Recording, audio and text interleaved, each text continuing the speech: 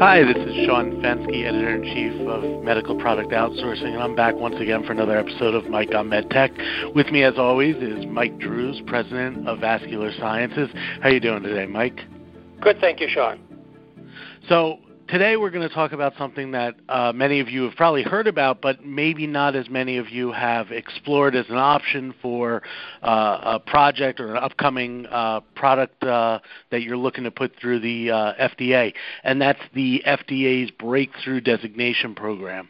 I want to get right into it, so we're going to start with the obvious. Mike, if you can explain for us what exactly this program is.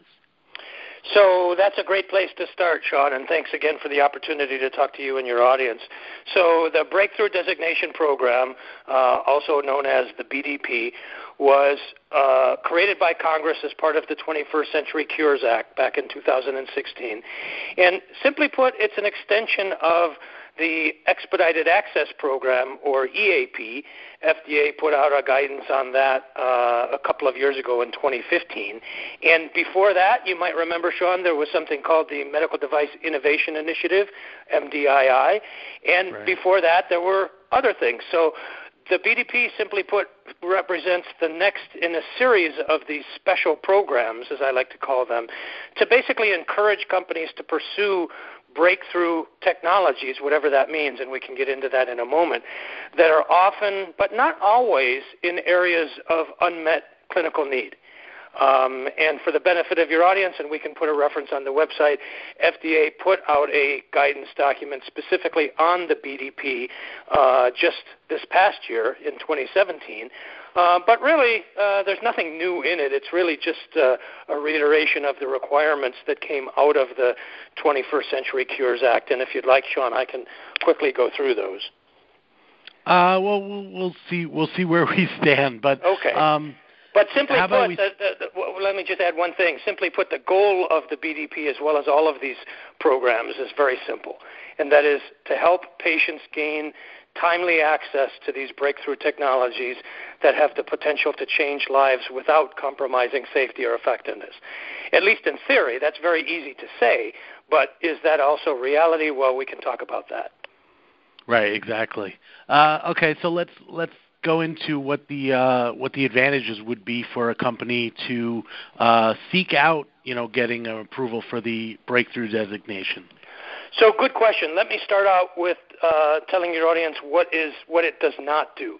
Neither the BDP nor any of these other special programs is a shortcut to the market. In other words, it's not like you're going to have to do less work in terms of testing, benchtop, animal, clinical, and so on. This is the reason why I mentioned this is because there's a lot of people that call me and say, I want to do this because I can get my product on the market much more quickly without doing as much work. And that's simply not the case. The overall regulatory burden, if you will, is exactly the same. The biggest advantage is you get through the regulatory process, as I like to describe it, in a more efficient way. In other words, you become a bit of a priority at the FDA. They tend to be more responsive. They tend to perhaps put you ahead of other people who are working on, non-breakthrough technologies, Me Too's, if you will. They tend to be willing to have a much more collaborative relationship. So those are the most significant advantages, at least from the regulatory side. As we'll talk about, there are some advantages of the program beyond just the regulation as well. Okay, so you said it won't speed your time through, but in essence, by making it more efficient, as long as a company has all their ducks in a row and is doing the due diligence on, testing and clinical studies and things like that, would it be fair to say that ultimately could get them through the regulatory process faster without lessening the burden? Yeah, that's a good point, Sean. Let me clarify that because I don't want to be misunderstood here. When done properly, if you do qualify for BDP status, you can get onto the market in less time because of, as you said, it is more efficient. But it's not like you're doing less work. So you're doing, maybe this is a simple way to put it, you're doing essentially the same amount of work, but in less time. Does that make sense? Yes, that's definitely better clarified. All right, so let's say a company does determine that their product would likely qualify for a breakthrough designation and is willing to, attempt that application. What do they have to do to apply? So basically what you have to do, and this is spelled out in the guidance I referred to a moment ago, you have to put this together in a package and basically sell FDA on the fact that your device, your technology does meet the criteria specified in the 21st Century Cures Act for breakthrough designation. What I like to do as well, and this is optional, I like to have a specific breakthrough designation pre-sub meeting with FDA to make sure that that this is in fact the case. Now, as part of that guidance that I mentioned, FDA did create a new type of pre-sub specifically for the BDP. One of the interesting things about it is supposed to be, and I underline the word supposed to be, limited to just the BDP justification. Any additional information in there about the technology, how it works, the regulatory pathway, and so on, whether it's 510K or PMA, whatever, technically is optional. You do not have to have it in there. In my opinion, that's a mistake. I personally don't think it's impossible to have an intelligent conversation about any new medical device, especially a breakthrough device, without having some information in there about the technology, about the testing, about the regulatory strategy. But it is what I do, and I've got probably a half a dozen BDPs that have gone through or are going through FDA since the program was created. I like to put in sort of a Reader's Digest version of it. So the first step in the process, in my opinion, is to do the BDP pre-sub, and then the second step is to follow that up with a traditional pre-sub that would give you a lot more latitude to go into many of those other things in more detail. So the first step is making the case that you meet the criteria in the 21st Century Cures Act. So that BDP pre-sub would be specifically for prior to your application for breakthrough designation status. Yeah, that's correct. Kind of like the pre-RFD process for those in the audience that are familiar with that. Having a meeting in that case with the Office of Combination Products is optional, but if you are, they do recommend before you put in that the formal request for designation. So it's similar. The regulatory logic is the same. Okay. So all right, you've done your BDP pre-sub. Let's say the FDA has said, yes, this sounds like it would be, relevant or applicable to the program. Then you apply, then you're suggesting having that second pre-sub, which is more of a standard pre-sub? Well, so again, let me qualify because I know this is a little bit confusing. There is no formal application, if you will, like a 510K or a PMA or something like that for this particular program. Your application is essentially your pre-sub package, if you will. And as I said a moment ago, according to the guidance, which I personally disagree with, but it should be limited to the BDP justification. And then FDA makes a determination. Yes, we agree that this is eligible for the BDP, and you're granted that status, or no, we don't. And in either case, I follow that up with a more traditional pre-sub because the BDP has nothing to do with your regulatory pathway to market, whether it's a 510K, de novo PMA, or anything else. It's just simply, as I said, a way to more efficiently get through the process, whichever process that is.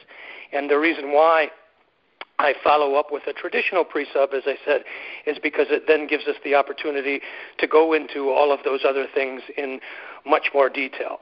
Again, not to make it more complicated, Sean, but let me try explaining it one other way. Whether your device qualifies for the BDP or not does not depend on whether it's a 510K or a de novo or a PMA or anything. It does not depend on whether clinical data is needed or not.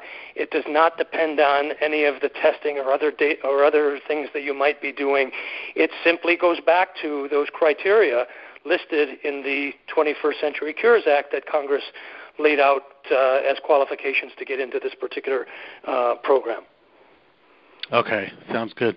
And I don't want to beat the topic, but just one further question. Let's say you're planning a standard, just a regular pre-sub meeting with the FDA. Would the FDA possibly, let's say it's a PMA submission or you're expecting it to be a PMA submission, would the FDA possibly suggest the BDP program in a pre-sub for you to, consider? They certainly could. If they see it as a breakthrough technology that meets those 4 or 5 criteria from Congress, and you have not prophylactically suggested to them, they might suggest that to you. And if they do, that would be very nice.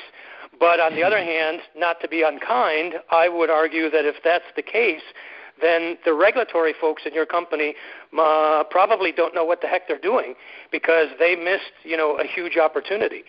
So the short answer to your question is, yes, Sean, that could happen, but I would like to think that as diligent medical device professionals, we would know that in advance, and we would be more prophylactic in taking it to the FDA. Okay, definitely fair. Okay, so we're getting numbers from the FDA and through their voice blog and their outreach that nearly half of the breakthrough designation applications are being rejected. What can a company do to avoid that?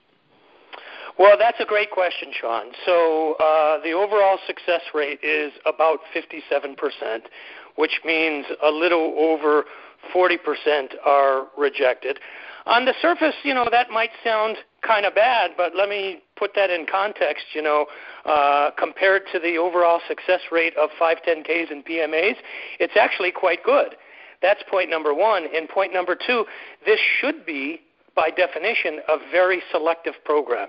This is not, with all due respect, intended for Me Too devices where there's already 20 or 50 of devices already out there. This is, as the name implies, truly for breakthrough technologies. Whether those existing devices that have gotten into the program are truly breakthroughs or not, obviously that's a topic of discussion. But it's supposed to be a small audience. That's the first part. What can a company do if you in order to maximize your probability? Again, it goes back to the criteria laid out in the 21st Centuries Act by Congress. It says that the criteria says that you need to meet at least one of the following criteria, and they give 4 or 5 in the list. Well, I don't think, to maximize my success, I don't think meeting one criteria is enough.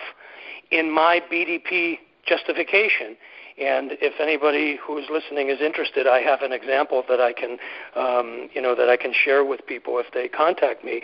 I try to meet every single one of those criteria, or at the very least, as many of them as I can, in order to maximize my probability of success. In other words, what I'm doing, Sean, is I want to take away every possible opportunity that I can for FDA to disagree with me. So I don't want to just meet one, which is what Congress said. I want to meet all of them. If I meet all of them, it's much more difficult for FDA, certainly not impossible perhaps, but much more difficult for FDA to disagree with me. Right. All right. So let's say that you have submitted, or attempted to go through the breakthrough designation process, and you are rejected. You are one of that, 40% plus group. What are your options in that case? So in that case, the company has to decide, is this a battle worth fighting or not?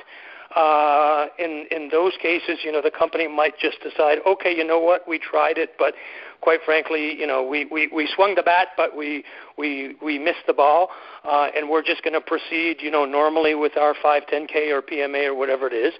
That would be one option.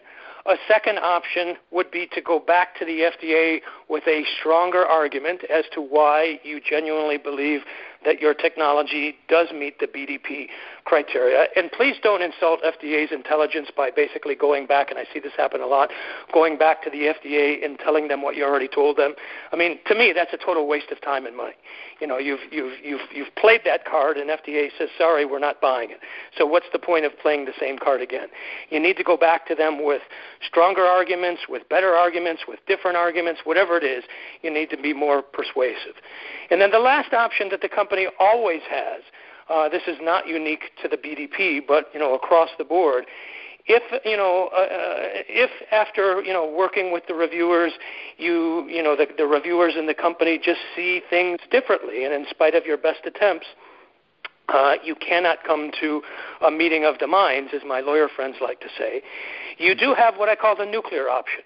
And that is, you can take your case to the Ombudsman. The Ombudsman's office is separate from CDRH. They report directly to the Office of the Commissioner. They're sort of the Judge Wapner, if you will, to date myself here. They're sort of an independent view on this, kind of like a judge. And they will listen to what the reviewers say, and they will listen to what you say, and then they will say, we agree with the reviewers or we agree with the company. It's what I call the nuclear option because it is an option, but it's only an option of last resort. In other words, it's possible to win the battle, but ultimately lose the war. And the reason why I mention that is because it is possible, and this has happened to me, where the ombudsman agrees with me and says the reviewers are wrong, but at some point you're probably going to be working with those reviewers again in the future, either for this device or perhaps a future device.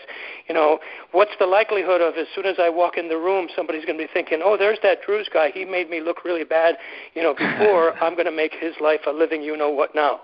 I wish I could tell you that did not happen in the real world, Sean, but I also did not fall off the turnip truck yesterday. That does happen. So companies do have that option, but use it as a last resort. Yeah, I mean, when everything's said and done, we're still dealing with human beings, speaking with human beings, so there's going to be, insulting and not insulting, but hurt feelings or feeling as if you're insulted if you go that nuclear option. I could definitely see that. And one other example I'll share with you, this is a case that I'm involved with right now. So long story short, the company went to the FDA with their BDP justification. This was before the company started working with me. And FDA came back and asked them a series of technical questions. About the technology and about the testing and the clinical data and so on. Well, the company did not push back. That is, beyond the scope of the BDP designation. As I said earlier, the most important objective and really the only objective in a BDP pre-sub is to determine whether or not we meet the BDP program requirements. And if FDA comes back with questions, the first thing that I would do, and this is the first thing I advised the company when they did bring me on after this happened, is to go back to the FDA and very politely, very respectively push back hard and basically say, look, these are all very legitimate questions and we're more than happy to discuss them with you after we make the determination of the BDP. It's very important in this game, Sean, to remember who's in control. A lot of people, they let the FDA be in control, and I don't want to say that's a mistake, but that's not the way that I prefer to play this game. It's kind of like, a person riding a horse. A very experienced rider will maintain control of that horse. But if you have an inexperienced rider, I think you know where I'm going with this. Right. All right, so we're just about out of time, but before we wrap up, I have one more question, and it's regarding something that perhaps the marketing folks would be interested in, and that's if there are any non-regulatory advantages. Obviously, we talked about the efficiency of the moving through the FDA process. Are there any non-regulatory related advantages to obtaining the breakthrough designation, such as, maybe public relations or, effort or towards fundraising efforts?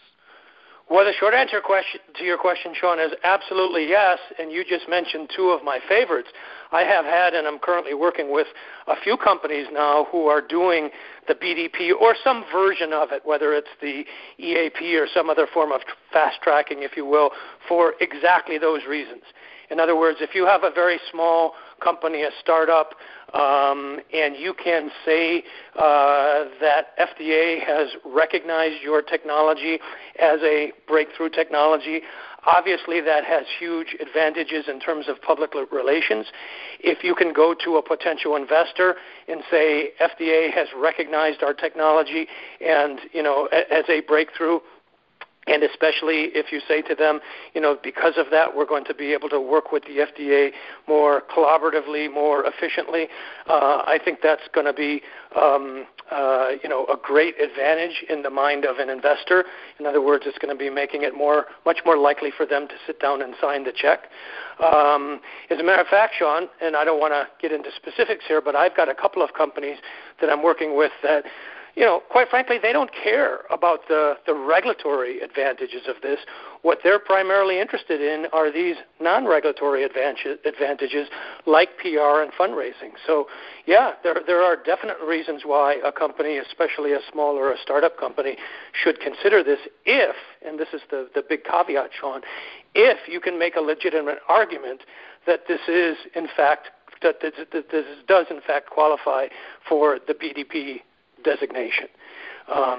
And by the way, one other thing that I'll add before we wrap this up, one of the principal differences between the BDP and the former EAP that I mentioned earlier is that the Congress, in its infinite wisdom, included 510K devices that are now eligible for the BDP program.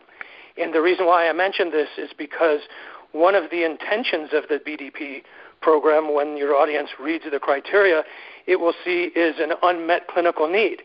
Well, how does someone put unmet clinical need in 510K in the same sentence? It's very difficult to connect those dots because, by definition, if your device is coming onto the market as a 510K, then there's at least one other device, perhaps more, that are very similar, i.e. substantially equivalent to it. So how can we argue unmet clinical need? Well, this is exactly how I do it. I do not take the literal interpretation of unmet clinical need as to no other technology exists. What I can say in many cases, if there are other devices out there, is is yes, there are other devices out there, but let's be honest, those devices are pretty crappy devices. They don't work very well. And if I can further get physicians or surgeons or whatever to say, yes, there are other devices, but I would never use them, or I do use them, but I don't really like them, I can argue that there is an unmet clinical need, even though there are other devices on the market. So, as we've talked about before, Sean, regulation is all about the interpretation of words and our ability to defend our interpretation. The phrase unmet clinical need can be interpreted in a number of different ways. Well, that's a great point to highlight, and a great way to end our session for today's podcast. So we'll pick up with another topic next time, and hopefully you gain some value out of that. As always, if you have any questions or comments that you'd like to share with us, please reach out via email and via the link below. And until next time, this has been Sean Fenske of Medical Product Outsourcing saying thanks for listening.